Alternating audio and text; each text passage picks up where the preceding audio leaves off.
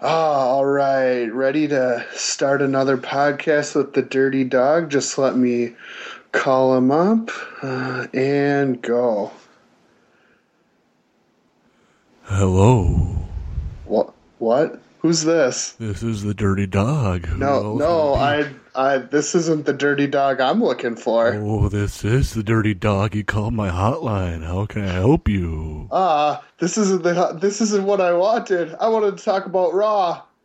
But this is my Raw hotline.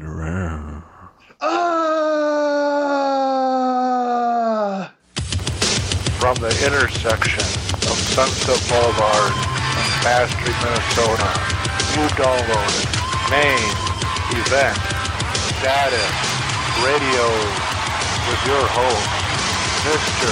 Beverly Hills 90210 and the Dirty Dog Darcy. Welcome to Main Event Status Radio. I am one half of the podcast host, one half of the World Tag Team Champions of the World. I am the Dirty Dog Darcy, alongside with, most weeks, Mr. Beverly Hills 90210. How's it going, Beverly?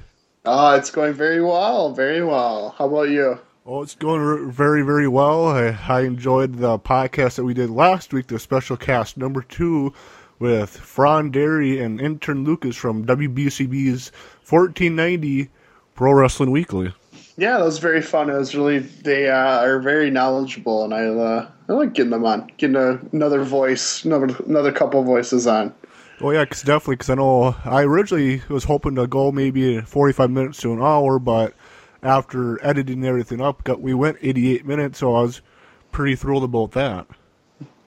As is apropos with us. We always we from day one we thought, oh, if we could get a half hour, and then from there we've gone long every time, and I'm totally fine with that. Same here. Obviously, if you guys, talk to us about that episode, this episode, or previous episodes, or if you guys are listening to this in the future, let us know about the other episodes that we've done. Do it up. And also we'll be plugging our Twitter and Facebook later on, so you'll know how to get a hold of us. Right on. So what are we talking about today? So, since we took a few podcasts off to do a couple of special casts, one with Dean Stahl a couple episodes back, talk about CM Punk. And this episode, last episode we talked, with Fran and Lucas about the WWE Network. We thought we might as well go back to our original concept and go to episode 3 to talk about Monday Night Raw from August 8th, 1994, episode 74 from the WWE Network. Back in time. Woo, woo, woo, woo, woo, woo. All right, yeah, August. So when I turned it on, I was very confused, because can you describe what this episode opened with?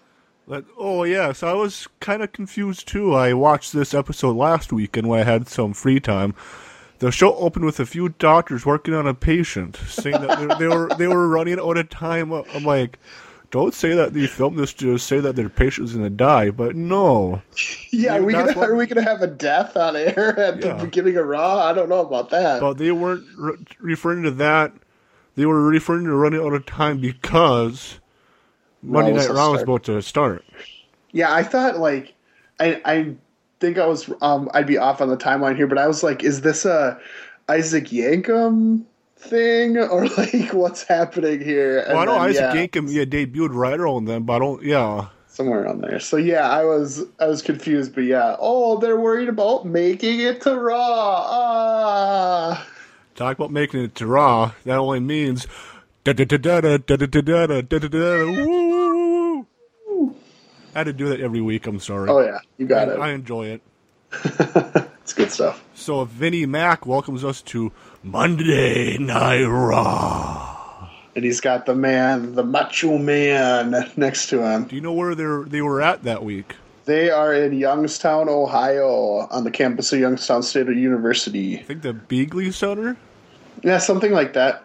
Well, I know I spelt it, but yeah, I don't know how to pronounce it. So I think the Beagley Center or something like that.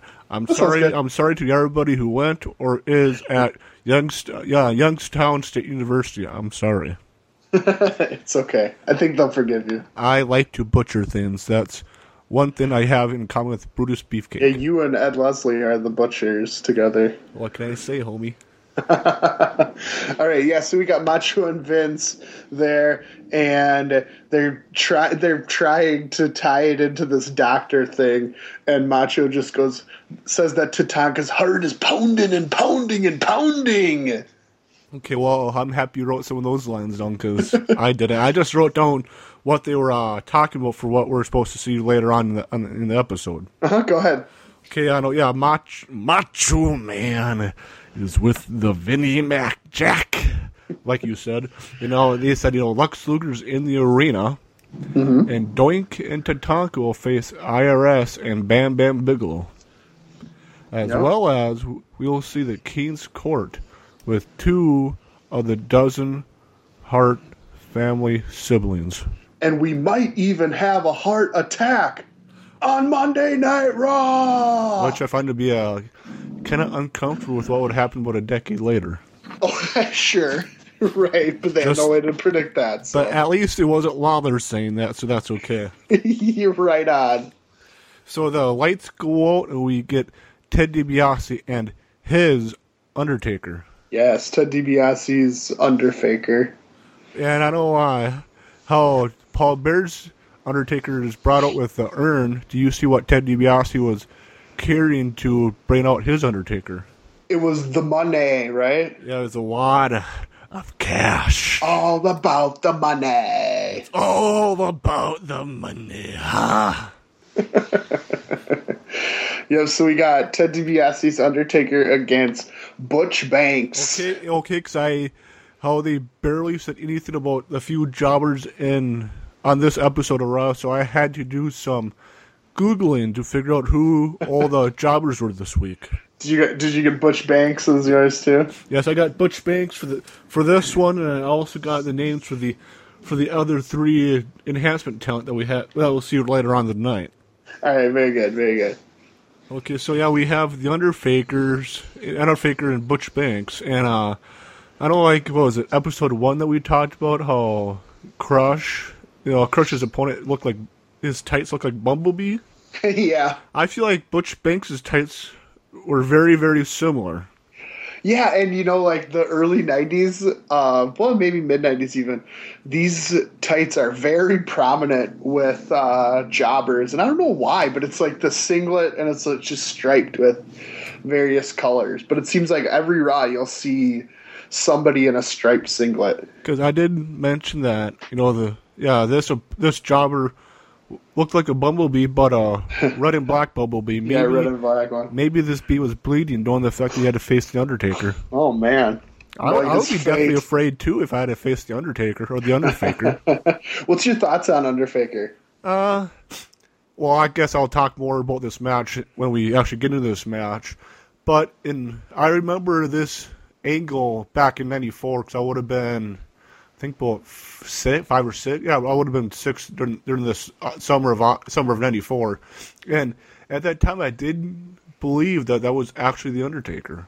Oh, well, I guess then again, I would have been 6, so I wasn't really that hard to fool me back then. Back in time in '94.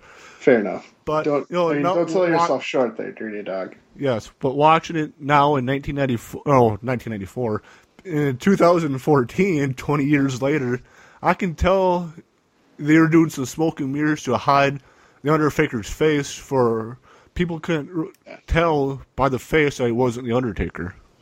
And I thought they did a fairly good job. The only obvious difference is that the Undertaker's like 4 inches taller than Bryan Lee. And I thought that for his performance or whatever, you can tell that he had been training with the Undertaker, which I'm pretty positive that they did together. And he was trying his best, but I don't know. I think he took just like, I'm going to be slow as his thing. I didn't want to get into that yet, but for the match, I thought it was very, very slow paced, and also hurt my rating for the match, which we'll get into when we get into the match. But let's get into it. Go for it. But before we do, I know I wanted to mention that, like what you said, that the Undertaker was played by Brian Lee, which, if I remember correctly, what is, or at least I think was, I don't know if he's still alive or not, but I think at least he was good friends with the Undertaker. Yeah, which is what got him the job. Yeah, and he's brother to the Harris twins too. Okay, yeah, so Skull and 8 Ball. Yeah, so I wanted to mention that too. That the Undertaker was actually, if not best friends, if not at least decent enough friends with the Undertaker in real life to get the job. Right. Yes, and he is still alive. Just okay, good. So I know I have a few different wrestlers. Kind of get mixed up with on who's alive and who's fair enough. Sadly, it is something that can easily happen. Yes, because I know there are too many that are dead. So yeah, and there's a lot that are dead, sadly enough. Yep, exactly. But I know one of the first things I wrote down for the note was an exchange between McMahon and Savage. All right, go ahead. How McMahon said, "Who else is gonna sell out to the $1 Million Man?" And Savage replied with, "I don't know, Vince. Only time will tell." Yeah. Yeah, they said that the corporation was going to get bigger and bigger. That was growing. So that seems to be one of the themes kind of this Raw, or this time period in general. Yeah, because we will talk about that after this match, more about why McMahon and Savage were questioning who else is going to join the corporation. Mm-hmm. I have, so Undertaker put on a chokehold on Butch Banks, and Macho goes, "That's the gurgle hold." He also, "I'm confused."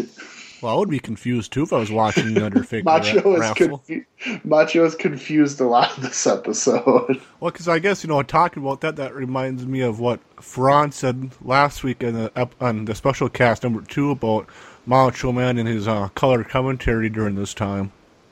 Okay. Well, yeah, I really don't remember what Ferran said. It's been a week, but yeah, I remember. I just remember Ferran talking about it and how at times it could be. I think if I remember correctly, it could be horrible, or if not, Macho would throw just random lines out like that.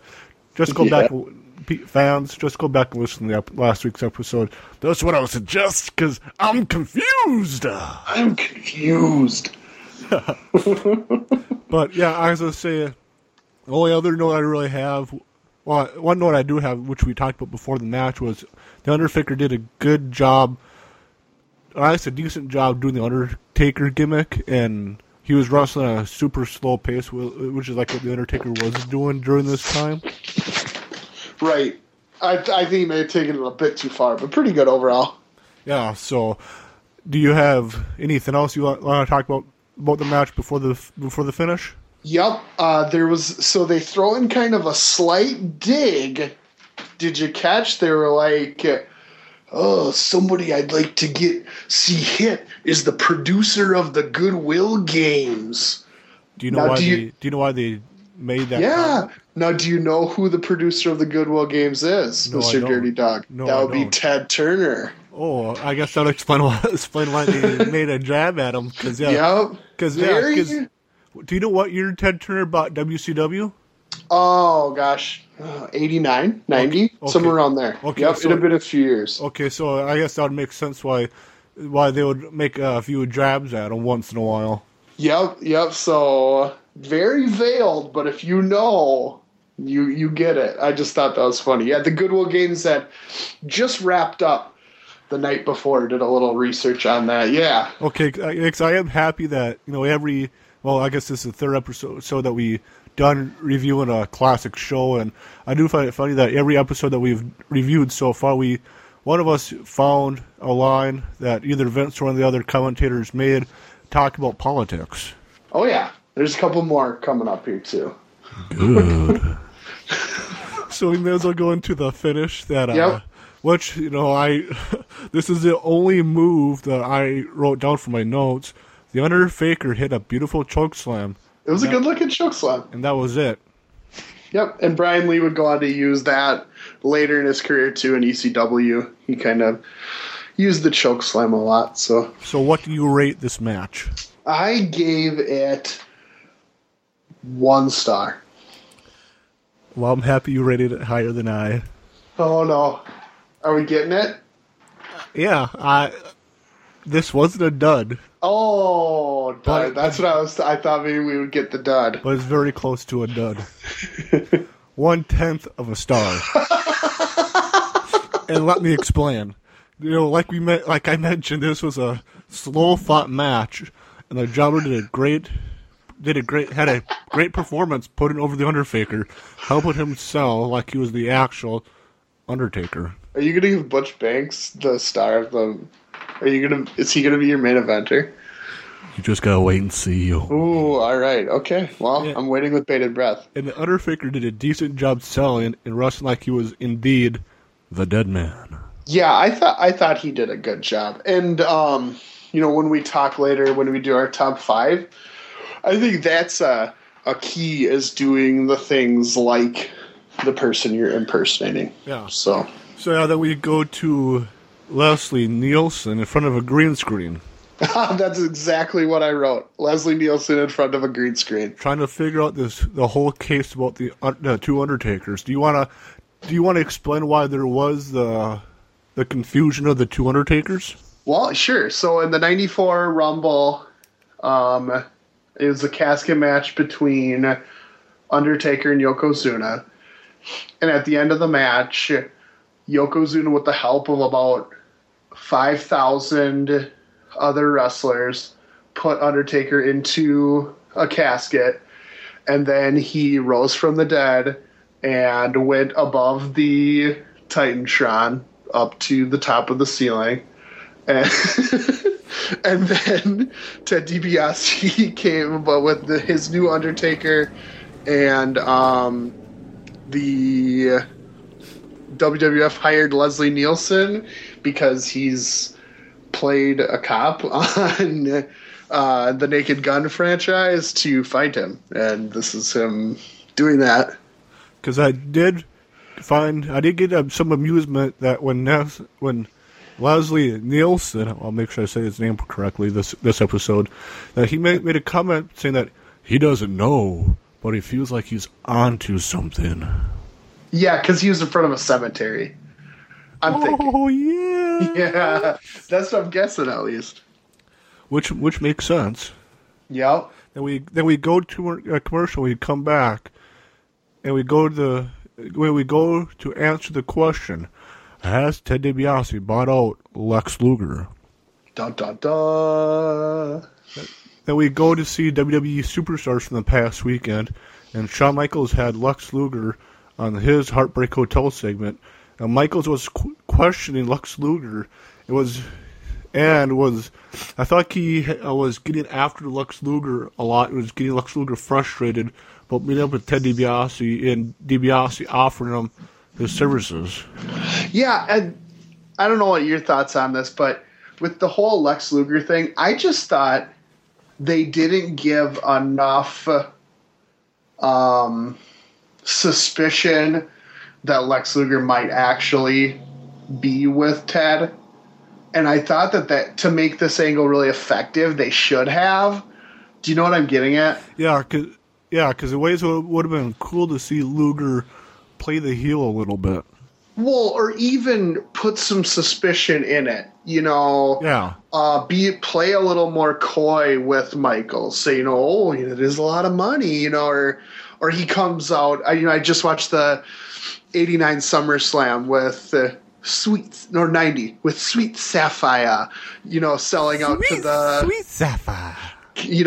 And through the weeks, she comes out with a nice coat. She comes out with the pearls. Why can't Luger do that? Why can't he come out with a new jacket? Come out with exactly. a different set of tights or something. Yeah, but he's got a suit on, or anything to show that maybe he is at least thinking about it. Like here, you kind of paint yourself into a corner because it's like either he doesn't sell out, which is spoiler what happened, or he does. But if he does, there was no foreshadowing. It would just be a swerve for swerve's sake at that point. You know what I mean? As I said, I don't think Vince Russo was ready for Raw during this time. Yeah, not quite. See, like, that's something he would do, is they would say no, no, no, no for 8 weeks, and then all of a sudden they would turn. Well, there's no payoff there. Talking about Vince Russo, have you heard that he's put out a podcast? No, I have not. Well, I haven't listened to it. I sometimes see retweets about him, but... Yeah, because I know he did put out a podcast. I did download the first podcast. I listened to about the first half. Okay. At work this past week, then I just stopped listening to it.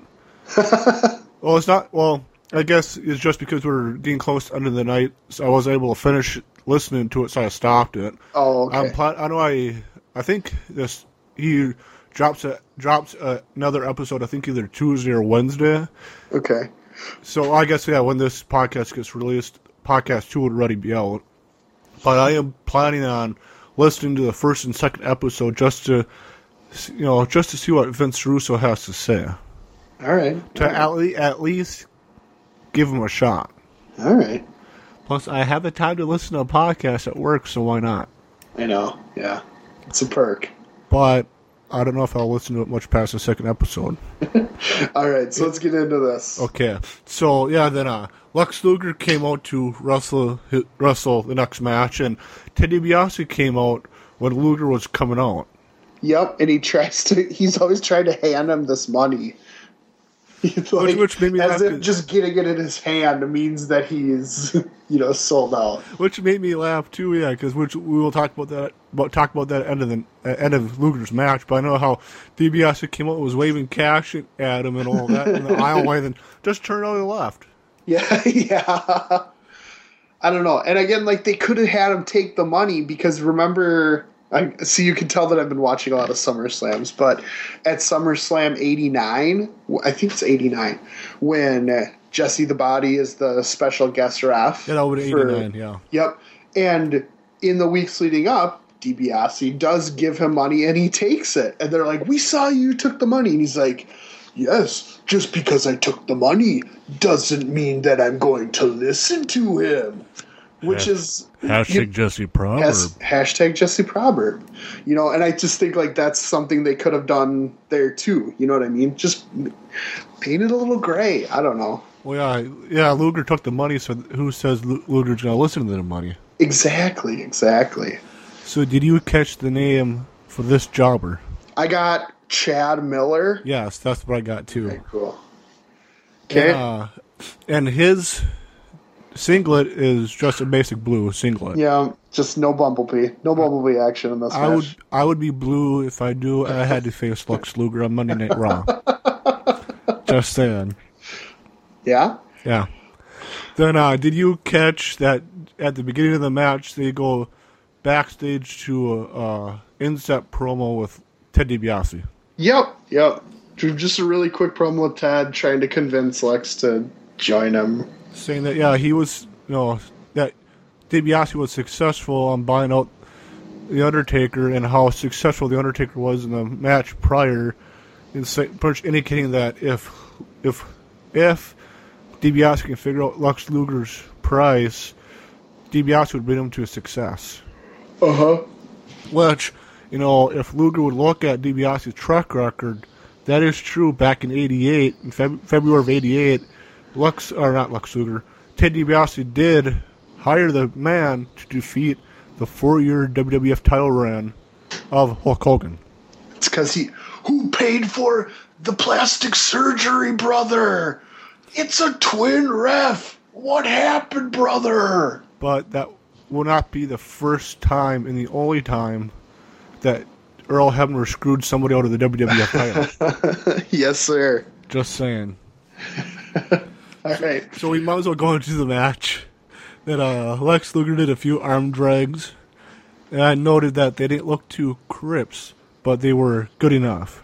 Yeah, I would agree with that. The one note I wrote is actually with Chad Miller on offense. He was doing like these weird kind of kicks where he would jump up and then kind of like do a jumping stomp to Luger's thigh. I kind of liked them. It was an interesting. It was unique. Yeah, very. You don't really see that too often. I kind of liked it. So I know another thing I noticed in this match that Luger hit. Well, during this time, one of Luger's finishing maneuvers were the running forearm. Mm-hmm. And before he hit the running forearm, I did notice that he hit the running clothesline. Mm-hmm. And I want to get your thoughts on wrestlers doing moves that are similar to their finishing maneuver to set up their finishing maneuver. Oh, you know what? I kind of like it because I kind of like the gimmick where, like, somebody is the master of, like, X move. Like, I know you aren't too huge on, like, independent wrestling, but actually a very long time back, but in ROH and Ring of Honor, there's a wrestler named Roderick Strong, and his thing was, like, he was the master of the backbreaker. And his finisher was one certain kind of backbreaker, but he would set that up with, all the different kinds. Okay. So, and I kind of like that. I kind of like, I mean, I guess Lex Luger being the master of hitting someone with your arm isn't as good, but, I kind of like along those lines as a deal. Because talking about ROH, I know, I mentioned before that I subscribed to the Wrestling Observer podcast, and I know Brian and Vinny review the ROH television, and okay. You would know more than me because I normally zone out during the ROH reviews, but I'm sorry, but ROH ain't my thing, man. But there was a feud about who would be the one to use pile driver as their finisher. Okay. Do you know what I'm talking about? I do not. Haven't been following it too closely. Okay. Well, anyway, recently, within the last, I think, 6 months, maybe a year. Okay. I don't know. Or where's Lex Luger? I don't know. But they redid that recently on. Okay. Or having two guys feud on whose pile driver is most vicious. Sure. So, do you have any more notes about this match? I do not. Okay, well, I'll talk about the finisher, the finish of the match. That Luger signaled for the running lariat and got it and picked up the victory. Yep. Macho said, Luger may have got the pin of the week. And I question if that was the pin of the week, I might just quit watching Raw. I just don't know how someone can have the pin of the week. Yeah, there are lots of pins, Macho. I don't know how one pin is better than another. So, kind of like I mentioned with, what Fran was mentioning at last week's episode, but, like, Macho, think about what you say once in a while, homie. I don't think Macho was thinking much about what he was saying. Yeah, so the winner is Sexy Luxy, and what did you give this match for rating? 1.5 stars. Do you want to know what I rated this match? Because I like Chad Miller more than Butch Banks. Okay, what did you give it? I'll say I liked this match better than last match. Okay. There's a lot of room for improvement. Better enough. I doubled last match rating for this match. 1/5 of a star. 1/5. I'm glad that you know how to simplify fractions, because I definitely was going to say 2/10. So, okay, I originally went to college to be a math major. Yep, that's right. And the only thing I took out, besides not being good enough to pass Calc 1, not twice, but took me 3 times to get through it. A lot of cash went to Calc 1. Oh, dirty dog. I know how to simplify my fractions. See, I stay as far away from math as possible. Well, the dirty dog originally wanted to go to school to be a math teacher, but math kicked my butt a little too much. Oh, brother. So instead of being a math major, what did I do? I did a 180-degree turn. Then did another 180 degrees. Then did another 360. Where did I lead to? Philosophy. I don't even know. I don't know either, man. I was dizzy. I don't know. I'm confused. So then we go to the SummerSlam report with my Todd Pettengill. My first main event status star, Todd Pettengill. So Did you catch who's delivering SummerSlam this year? Dirty Dog. Todd Pettengill was. No, Domino's. Our pizza of choice. You got it. So, I know another note I wrote down about this and a question I wanted to pose to you. That SummerSlam 1994 was on Monday the 29th. Why? Oh, really? Yeah. Oh, interesting. I didn't even know that. Why were pay-per-views on Monday nights? I don't even know. Is it something with like the cable providers, like, or was something happening on August 28th? I don't know. Yeah, because I questioned, what about Monday Night Raw? Damn it, I want my WWF Monday Night Raw. But, think of it, talking about that, I did some research. Right. On episode 1 of our podcast, we covered the 51st episode of Monday Night Raw from February 7th, 1994. And we were talking about the dog show. Yes, sir. And how, as with this week's episode and our first episode, Michael Cole lies to us. Why is that?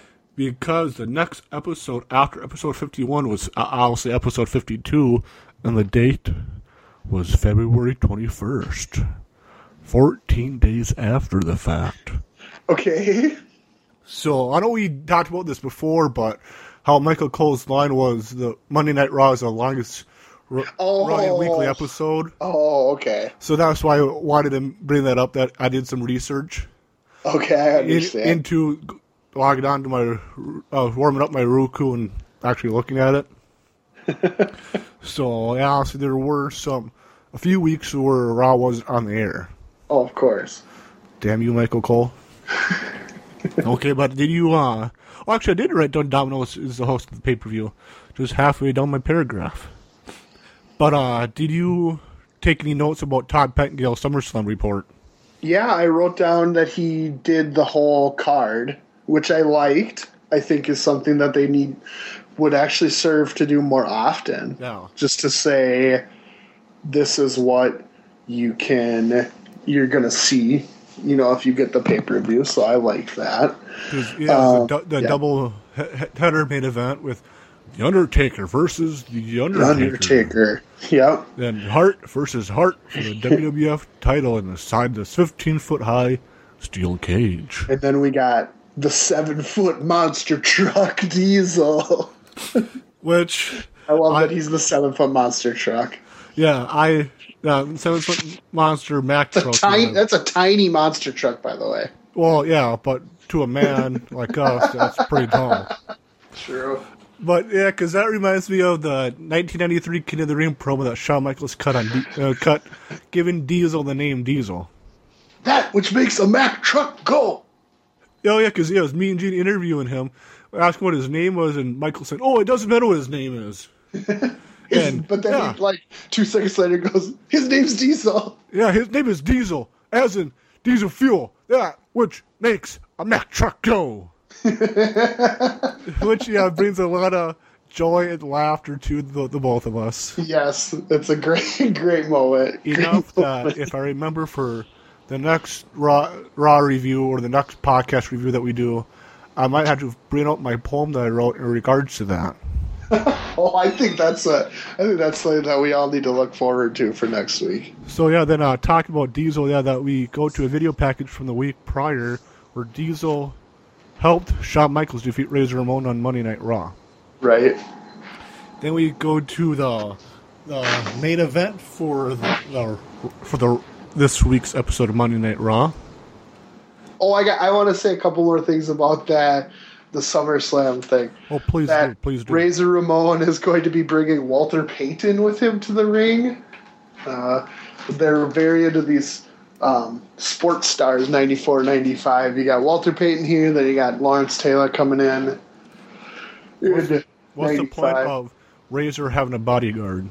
Well, because Diesel has Shawn Michaels. Fair enough. Yeah, so that's what Todd Pettengill at least said. Thank you, Todd Pettengill. And then the other note I wanted to say is, so he says Mabel versus Jeff Jarrett is rap versus country. And then he's like, I hear that Heavy D and Conway Twitty have a bet on this one. Now, Heavy D is a rapper who was popular in like the 80s. Conway Twitty is a country star who was popular like in the 70s.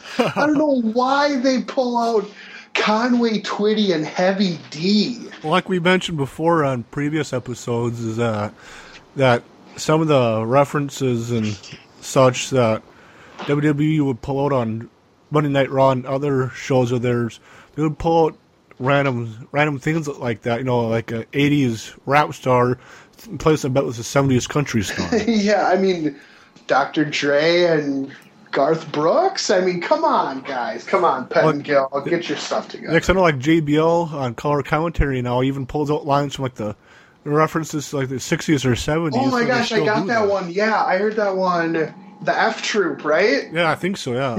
Yeah. And then Michael Cole, I actually kind of liked when Michael Cole put him in his place. He's like, that was a show from 1950s, and it was black and white.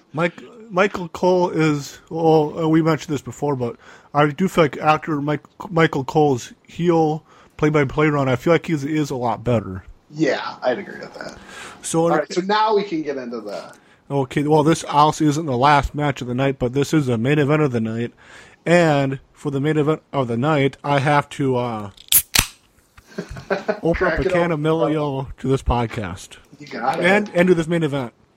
This main event is Bam Bam Bigelow and IRS being featured of the $1 Million Corporation against Tatanka and Doink the Clown. Yeah, Tatanka and Doink the Clown, that's kind of a strange combo. And I know it was mentioned, I can't remember if it was Vince or Savage that said it, but it was mentioned that this was the first time Tatanka and Doink the Clown teamed together. Oh, okay. I'm sure it's probably one of the last times they teamed together, too. Well, sure. Spoiler. Yeah, yeah. Seeing what will happen at the SummerSlam, I would agree with that. But just like episode 1 that we reviewed, that IRS came out and told the fans that they were major tax cheats, and money can indeed buy everything, and the Money Incorporated is growing stronger and stronger every day. You got it. I wonder if Money Incorporated can buy out this podcast. Oh, I'm listening to offers.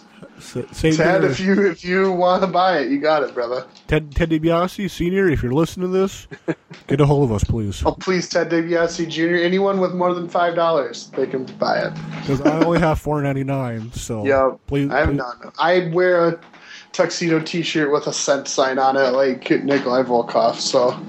I'll even wear a rippable tuxedo just like you wore back in the day, Ted DiBiase. Just all right, go on, go to the match. Okay, then I did write down a one-liner from Macho Man.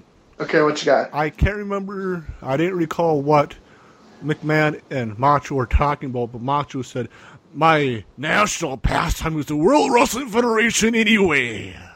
Oh, I'm sure they were talking about the baseball strike, which took place in 1994, and they canceled the season. Do you know about anything about the 1994 strike? Well, the owners and the Players Association couldn't reach a collective bargaining agreement, so the players went on strike and they canceled the season. So there was not an end to the 94 baseball season, and that's why, like, Knuckleball Schwartz came out in WWF, saying that he was on strike and kind of all that stuff. So that's a reference because the national pastime, the American pastime, is baseball. So that's why Macho said that his is wrestling. I wonder what Mr. Beverly Hills' shoot job is. The baseball player. I was going to say that you do throw down a lot of history on us, so I just wonder. Never. I was just questioning, okay? I'm no, sorry. I don't know. Maybe you're onto something, Dirty Dog. I don't know, but I'll keep thinking about it. All right, you keep trying. You keep thinking and thinking and thinking. That's what the great philosopher Macho says. So that's what Yes, I'll it do. So yeah, IRS and Tatanka start out the match. Yeah, and there's a lot of tie-based offense from Tatanka. Is it because IRS was wearing a tie? Well, of course, but he's whipping him around by the tie, and he's dragging him around the ring. I kind of like it. If you're going to wear the tie, you got to be open to maybe being beat up by your tie. So I did write down that IRS had the early advantage, but lost it to Tatanka. Yep. Then another famous McMahonism that I wrote down was 1, 2, yes! No. He threw them all in this match. There were a couple what-a maneuvers. There was the 1, 2, oh, we got him, no. So he's doing his best. He's bringing out the high spots. Vince is excited. You got it, dude. So yeah, Doink was tagged in, and Vince tells us that Doink was one of the best technical wrestlers ever. Okay. Did you catch that line? I did not, and I cannot agree with it. Okay, I was going to ask your opinion about that. If you had to, where would you rank Doink on the best technical wrestlers scale? Very far down the line. So especially this version of Doink. Would Doink be rated to a close to a dud then? Oh, he's certainly. I totally agree with you on that. 1994 Doink is definitely down the line. Then I know both of us has facial hair, and most of the time I've known you, you usually always had facial hair. And I wanted to ask you about Bam Bam's fashion statement. Oh, I love Bam Bam's tattoos. I love his goatee. I like Bam Bam a lot. Because I think, for this episode of Raw, Bam Bam, for his whole career, he was bald with the flame tattoo, and he had a beard. Oh, yeah. I wanted to get your thoughts on the bald with the beard look. It can work. Few people I know can really pull off the bald with a beard. It's not always the best, but it can work.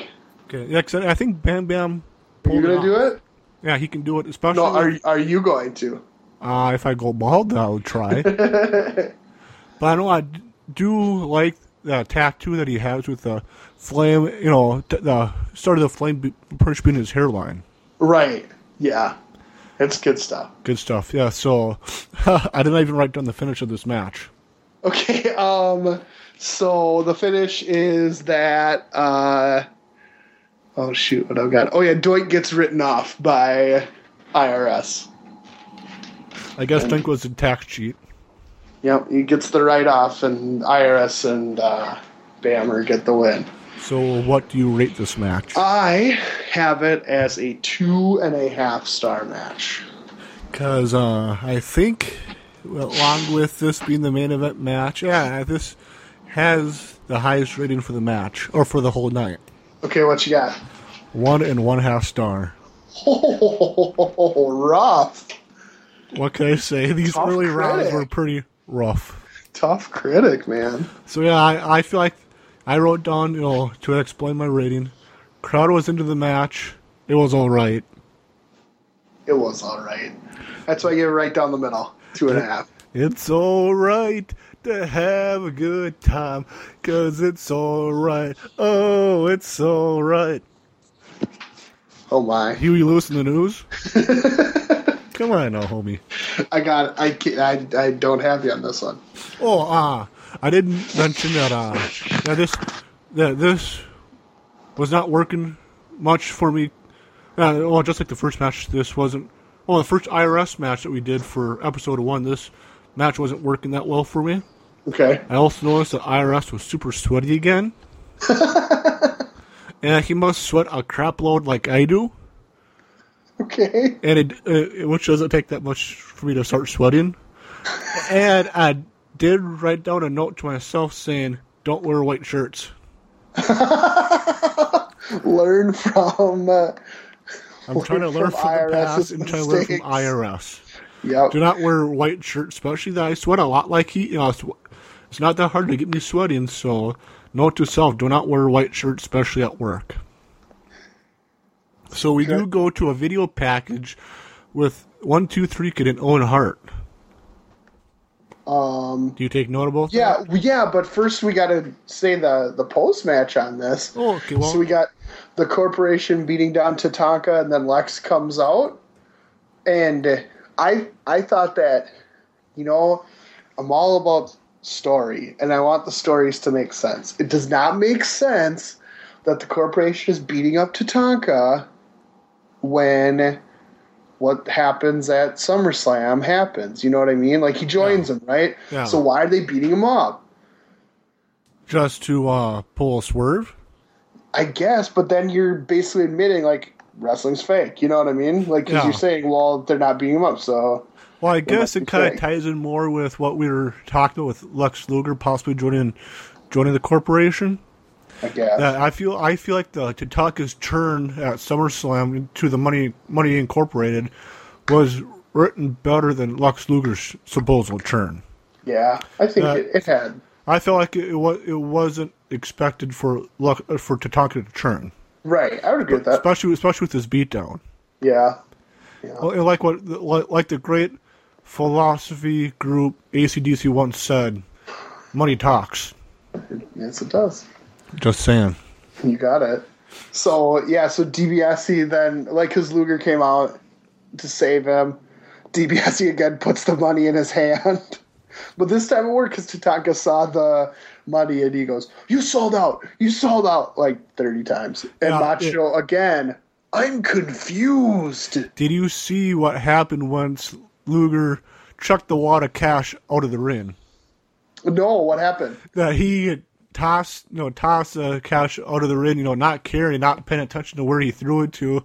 And my eyes were keen to see the $1 Million Man sprint after that wad of cash. Very good. Well, that's smart. Making sure the fans didn't get to it. Because if I was there live, and the cash was thrown my way, I would have tried my hardest to grab the cash. Heck yeah, I'll be right with you. So yeah, well, the funny thing is I didn't even write nothing down about that. But yeah, now we go to the video package about the 1, 2, 3 Kid and Owen Hart building up the match that they'll have the next week's episode on Monday Night Raw. Right, because 1, 2, 3 Kid is in tough form.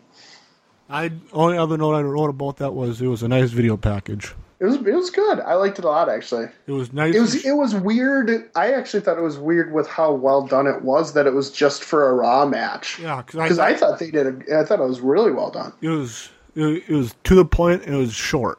Yep. And they got to the point rather quickly and explained to us what's going on. Yep. So I like that. Well, I like that. I like it. I dig it. All right. Awesome. Then we go to the King's Court with Jerry Lawler. Yep. And he introduces true gentlemen and great athletes, Owen the King of Hearts and Jim the Anvil Neidhart. Because I did write down that Lawler tells us that his first guest deserves respect just like him and is a king just like him. Yeah. A meeting of the kings. And I want your thoughts on Owen's nickname of the King of Hearts. I liked it a lot. Because I know we talked about in the first episode of Monday Night Raw, and with Owen's heel turn, I feel like him winning the 94 King of the Ring with Jim the Anvil Neidhart as his bodyguard manager, and with the mimicker of the King of Hearts, I feel like that helped Owen's heel turn. It helped put him as a mid-carder, if not upper mid-card. 100%. I think giving him the King of the Ring was a fantastic move. Okay, then I know Owen talked about, put over his match against Bret at SummerSlam, how they've been facing each other. Yeah, they were facing each other inside the steel cage for the title, and Owen was mentioned that his motivation was the WWF Championship, and that's why he's been beating up Bret this whole time. Yeah, I thought it was a really well done promo. I thought he did a good job. I thought that the best part of what he's doing is that he's completely delusional. He doesn't know what's happening when he's saying that the family's totally behind me, and he's talking about winning and winning clean and everything's gone his way. I like that a lot. Well, because I didn't note that Owen didn't mention that originally their parents and their siblings were on Bret's side, but he was able to win them over. Mm-hmm. Mm-hmm. So which I enjoyed, and then Bruce Hart. And I got more before Bruce comes on. Okay. Sorry. No, that's fine. Owen says that I annihilated you to Brett, and he also says he humiliated him. I like I said, I like that a lot. Yeah, then Leather Jacket Bruce Hart comes out. Then Lawler mentioned that the Hart's parents had 12 kids, and I think I also remember Lawler saying that Bruce was the youngest of the Harts. He says that he's the runt of the litter, but I don't know. I believe Owen's the youngest. Okay, that's what I thought, because I thought Owen was the youngest, and Lawler's comment was, he's the runt of the litter, so I wanted to clarify that. Yes. And I'm happy that Stu and Helen didn't have any more Hart children. Yeah, it looks like Bruce is actually the second oldest. Okay. And Owen is the youngest. Bruce is 15 years older than Owen. Crap. Yeah. Well, I guess I can't complain too much since my little sister is 21 years younger than me. Sure. So I guess Stu and Helen were decades ahead of my father on that. You got it. So I did mention on episode 1 about the Hart family cats, and I do not know how they can handle having so many cats, because this weekend my mother went on a family vacation with her family, leaving me all alone with her 2 cats in her 2-bedroom apartment, and holy crap, they're a pain in the rear end. That before we sat down and started this podcast, both of them one had to come lay down right next to me, right by my computer, and the other one had to jump up on my desk, and I was freaking out, thinking like, if I let them stay in my room with me while I record, they're gonna screw something up. Speaking of cats in the Hart family, so have you? Okay, this is the cats. Remember, I'm a dog. I don't like cats. I'm losing it. Okay. I am happy you're having a good time. Okay. Breathe. So Bret Hart and Owen Hart, their nephew Teddy Hart, he's a wrestler too. Yes. I don't know if you've heard of him. Yes, and he has a lot of cats. He has a lot of cats. He trains the cats. When he wrestles in Mexico, he brings the cat down to the ring and it sits in the corner. Well, yeah, because I remember. And he doesn't have it on a leash. He just sits it there. Well, yeah, because I remember seeing a picture that somebody tweeted. Well, I listen to MLW Radio with Conan and Court Bauer, a former writer for SmackDown, and I know they had Teddy Hart on one episode. I don't know, probably a couple months back now, and I remember seeing a picture on Twitter about him, Teddy Hart, being in the ring and seeing the cat perched, clinging onto the top rope in the corner. Yeah. I'm like, holy crap! I don't even want to wrestle because I know the fact that there's a cat on the top rope. It's because you're the dirty dog. Yeah. What can I say? I just want to chase a cat around. Oh my! Okay, so let's go back to Bruce Hart. Yeah, Bruce. I wrote that Bruce looks like he's auditioning for a job because he's going crazy. He's just yelling and screaming. It's like he calls Neidhart. He goes, "You big flat-topped moronic geek! Without Neidhart, Owen, he saved your bacon." Well, actually, I noted that, Bruce said that no one is on Owen's side and he's a cheater. Mm-hmm. And Owen Hart is a disgrace to the family. Yep. And is there... What other insults do you write down that Bruce Hart gave out? I wrote down the save your bacon, big flat-top moronic geek. That's about it. Okay, because I felt like, how... It seemed like Jerry Lawler lost control of the segment with Bruce Hart just yelling and screaming. Well, and I would say that too, because especially when you look at how it ended, it just ends. Yeah, because it went to a commercial break. We go to a commercial break about old things. Oh, well, I guess that's a different. Oh yeah, we got to talk about that later. Okay, yeah, we just randomly go to a commercial like nothing.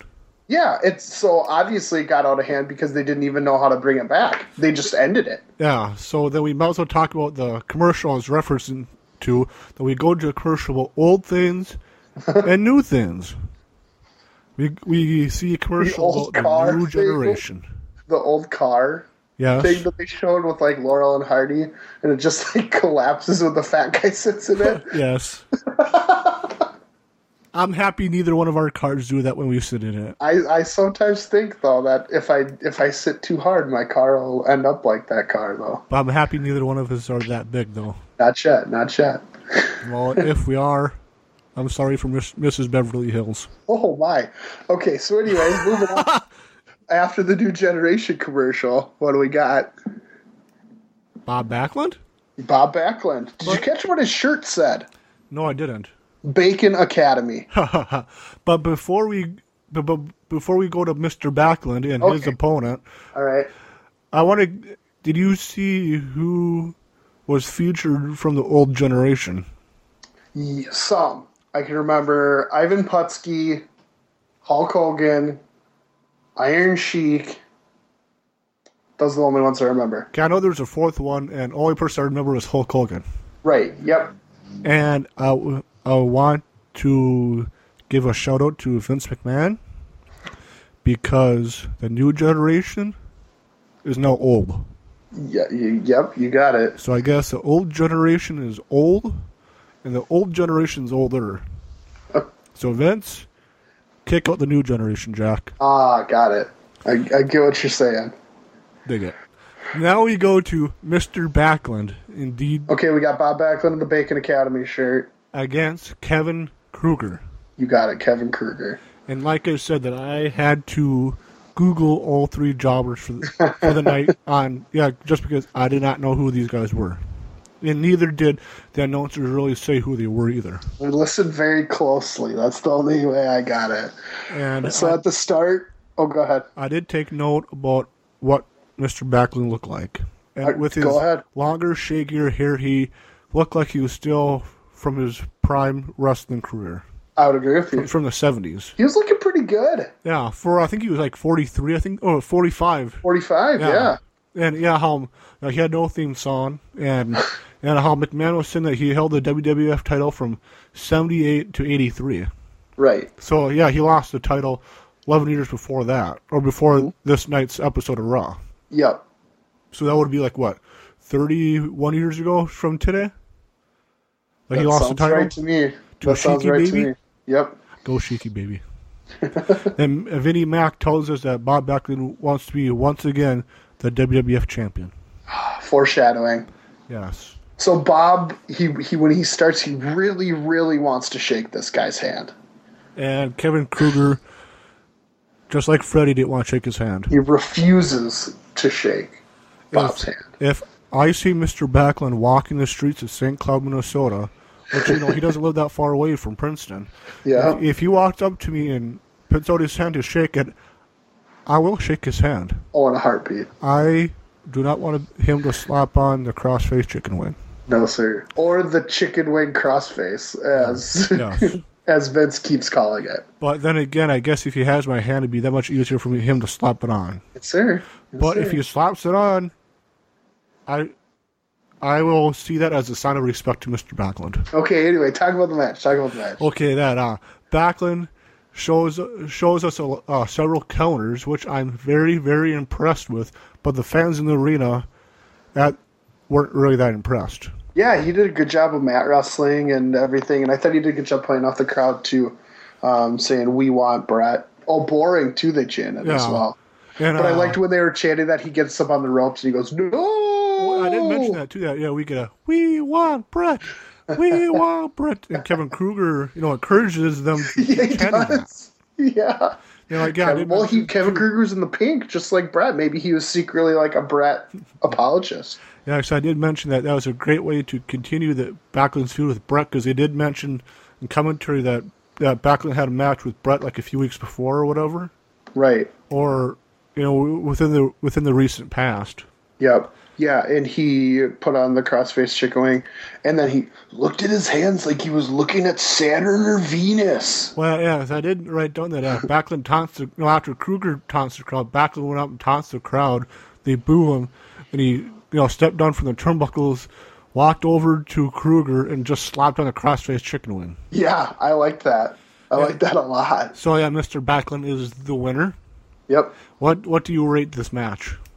I actually didn't write one down for this. 1.5 stars. You want to know what my rating is?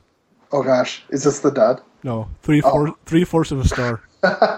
Kind of a dull match, but the cross-race chicken wing helped the rating. Yes. And because he's from Princeton, which is like, what, half hour away from St. Cloud on Highway 95? Yeah, I said that's all right. I enjoy Mr. Backlund. I wish he would run for governor of the state of Minnesota. Oh my. I would vote for him. Just like Mama D voted for Jesse Ventura back in 1988. Or 1998, I'm sorry. My bad. Love it. Okay, then, yeah, like you said, after the match, Mr. Backlund stared at his hands, like foreshadowing his soon-to-be character change. Yes.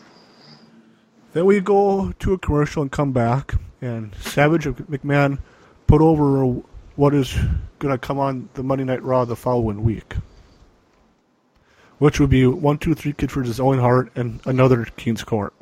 Right. Then we go backstage. Do you want to talk about this backstage encounter?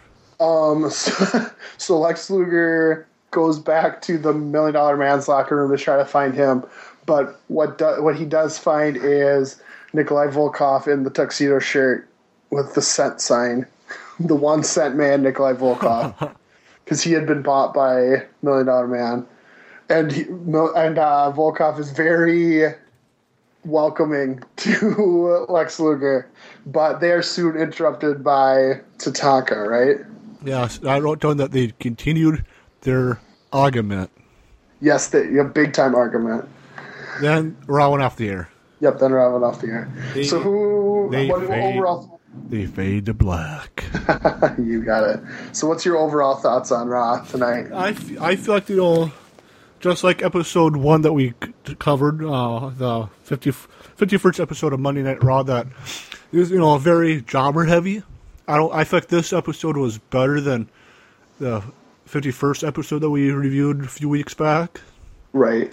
I feel like a good capsule of 1994 WWF. Yeah. I feel like they did a better job advancing the storylines, with Bob Backlund, with Lex Luger, with The Undertaker, than I feel like they did with that 51st episode that we reviewed a few weeks back. Right, I would agree with that. So, and like I said, I didn't care so much about the Undertaker match. I didn't really care much about the Lex Luger match. The tag match brought it up a little bit for me. And then just seeing Mr. Backlund, I was just happy. Mm-hmm. I thought whenever I see Mr. Backlund, I become Mr. Happy. The dirty dog becomes a clean dog for the few minutes Mr. Backlund's on my television screen. I like it. Then now he's off, and he's about to turn crazy. The clean dog might become a little dirty. Oh. Okay, so who's your main eventer for this? Okay, well, my main eventer has to be Mr. Backlund. Ah, very good. Because of the beautiful crossface chicken wing that he put on. It was good. The crazy villain that he was teasing that he'll become in a few weeks. And because he's from Princeton, Minnesota. Half hour from St. Cloud. Nice. All right. My main eventer, my most valuable player is Bacon. We got Bruce Hart talking about saving your bacon. We got Bob Backlund out in a Bacon Academy shirt. Bacon is my main eventer. Then my jobber is brought to you by Bacon. Who's your jobber? The Underfaker. Ooh, okay. I wrote down this notes about why he's my jobber. Slow, boring, boo. I will play with all those. I would agree with those. My jobber is Bruce Hart.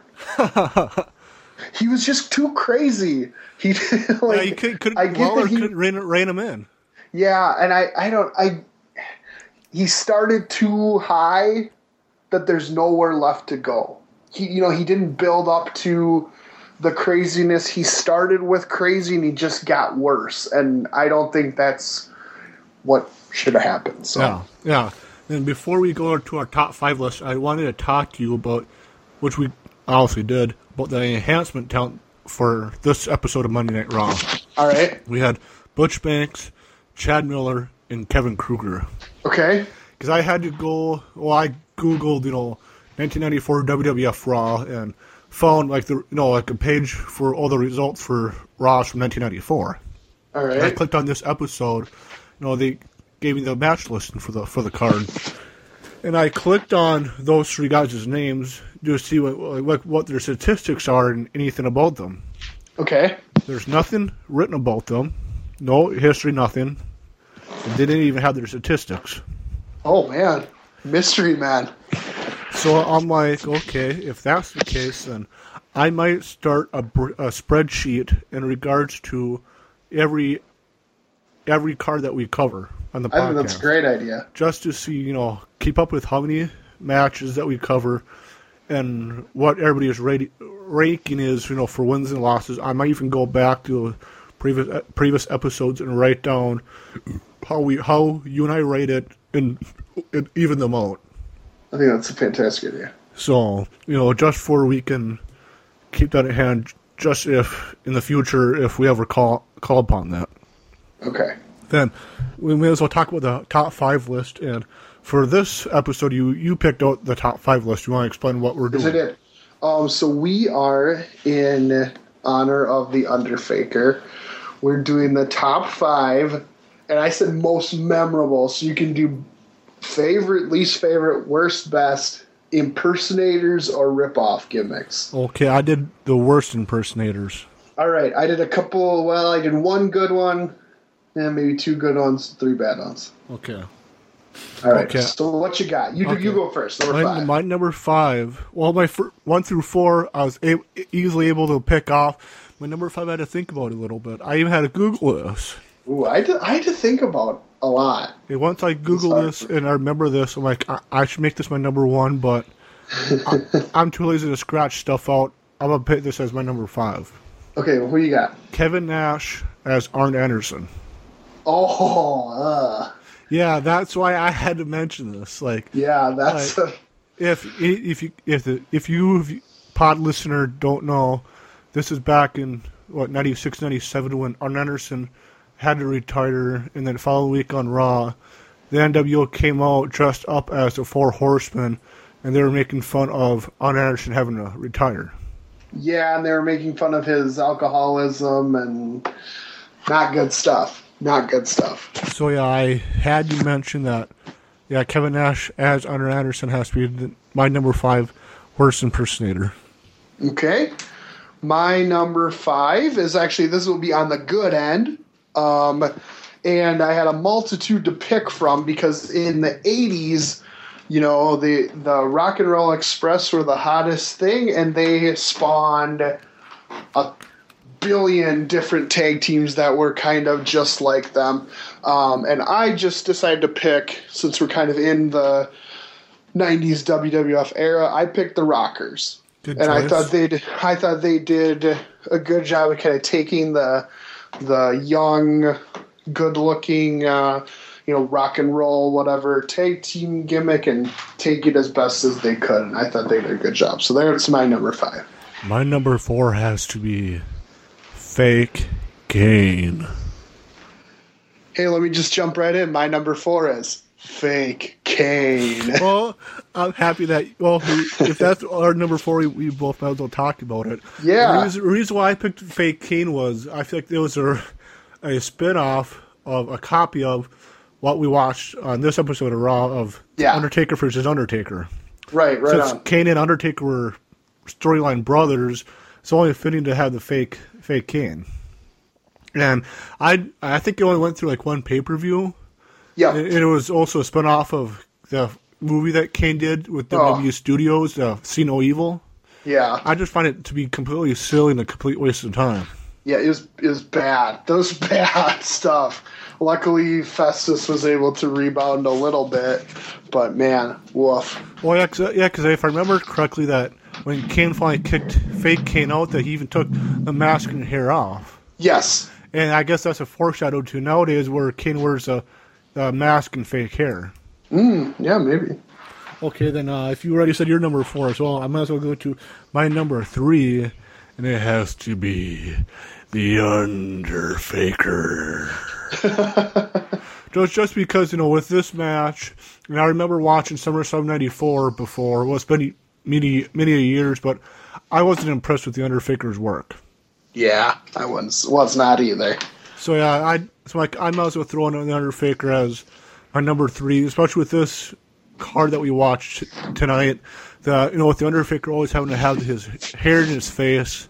I know that was The Undertaker's gimmick back then, but that's just a turnoff. It's just I like to see my wrestler's face. I like to see their facial expressions. Oh, okay. And just that. Well, I guess like I said, that's The Undertaker's gimmick back then. Okay, whatever. I'm over it. Okay. Who's your number 3? All right, my number 3, another rip-off tag team. So again, in the 80s, you had the big one, and then you had a lot kind of offshoots of it. This one, an offshoot of the Legion of Doom, I would say would be the rip-off, the Powers of Pain. Well, I'm happy you didn't say Demolition. No, heck no. That's a different thing. I don't even want to get into the Demolition versus Legion of Doom battle. I don't even think they're ripoffs. They're something entirely different. Whereas I think the Powers of Pain are a complete ripoff. They were wearing the same kind of clothes. They have the face paint on. They're two big jacked up guys. If you think that Demolition looks like the Legion of Doom, well, I don't know about that. Just because those guys are fat. I don't know. And not that it's bad, but they were. I was going to say, if fat ain't bad, since if fat is bad, we're bad. You got it, so. And I just want to say, here comes the axe. Here comes the smasher. Demolition coming to get you. All right, go ahead. Who's your number 2? My number 2 has to be fake. Fake Diesel. Oh, I totally forgot about Just fake because Diesel and fake Razor Ramon.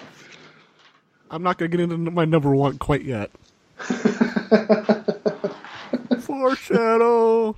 Okay, my number 2, fake Diesel, which would later become, which was Isaac Yankem, DDS, which would become Kane, the current Kane. That you can just easily tell by his body build and his face that wasn't Diesel.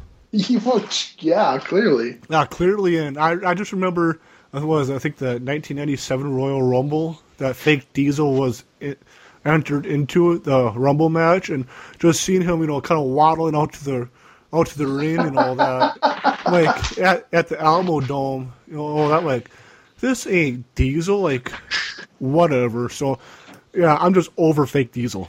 Okay. Whatever. What's your number 2? All right, my number 2 is a tie, because they kind of do the same thing. Three-way tie. Charlie Haas, Big Show, Damien Sandow. Out of those 3, Damien Sandow nowadays, he makes me laugh. Hallelujah. Hallelujah. And when Big Show did his impersonations, I laughed. Oh, I love the Big Show impersonations. Shokishi was awesome. Fat bastard. The Shokester was awesome. Haas, but I don't know what they called him, but when Charlie Haas did the Mr. Perfect one. I know he did JBL as well. My personal favorite is the Mr. Perfect one, because he was at an arcade, and he was doing all the things terribly that Mr. Perfect did. He couldn't hit the popper shot basketball. He's throwing gutter balls. He's missing in the batting cage. Just great stuff. Do you pick that? Is that your favorite because Mr. Perfect was from Minnesota? Oh, maybe. And did you pick that because Larry the Axe Hennigan lives out in the boonies outside of St. Paul, Minnesota? Maybe. Secret. It's a secretly why I did it. Fair enough. So All right, who's let's your talk number about my number one, which you kind of preluded to. My number one has to be Fake. Hey yo, Fake Razor, and just like Fake Diesel, you can easily tell he wasn't the same person. He wasn't Scott Hall. The little bit of the promos I remember watching on Fake Razor was just horrible. Oh yeah, it's bad. And yeah, he has to be, he just has to be my number one worst impersonator of all time. Yeah, very good. My number one is the aforementioned Underfaker. Oh yes. I think the standard at which Faker gimmicks are compared. I thought he was, just all those words you used when you put him as the jobber, slow, boring, all of it. Just, Brian Lee isn't bad. He's got some skill. He's all right. If you watch in ECW, I want to say 97 ECW, probably his best work. I haven't watched any Smoky Mountain, but I think a lot of people really like him. 1994 Smoky Mountain, which kind of got him this job. I think he has some good points, but this is not one of them. It's kind of set up for failure. How are you ever going to do better than the real creation, right? Oh yeah, I feel like that with especially with all of my my 1 through 4, my Fake Kane, Underfaker, Fake Diesel, Fake Razor. Yeah, how can you live up to the original creation?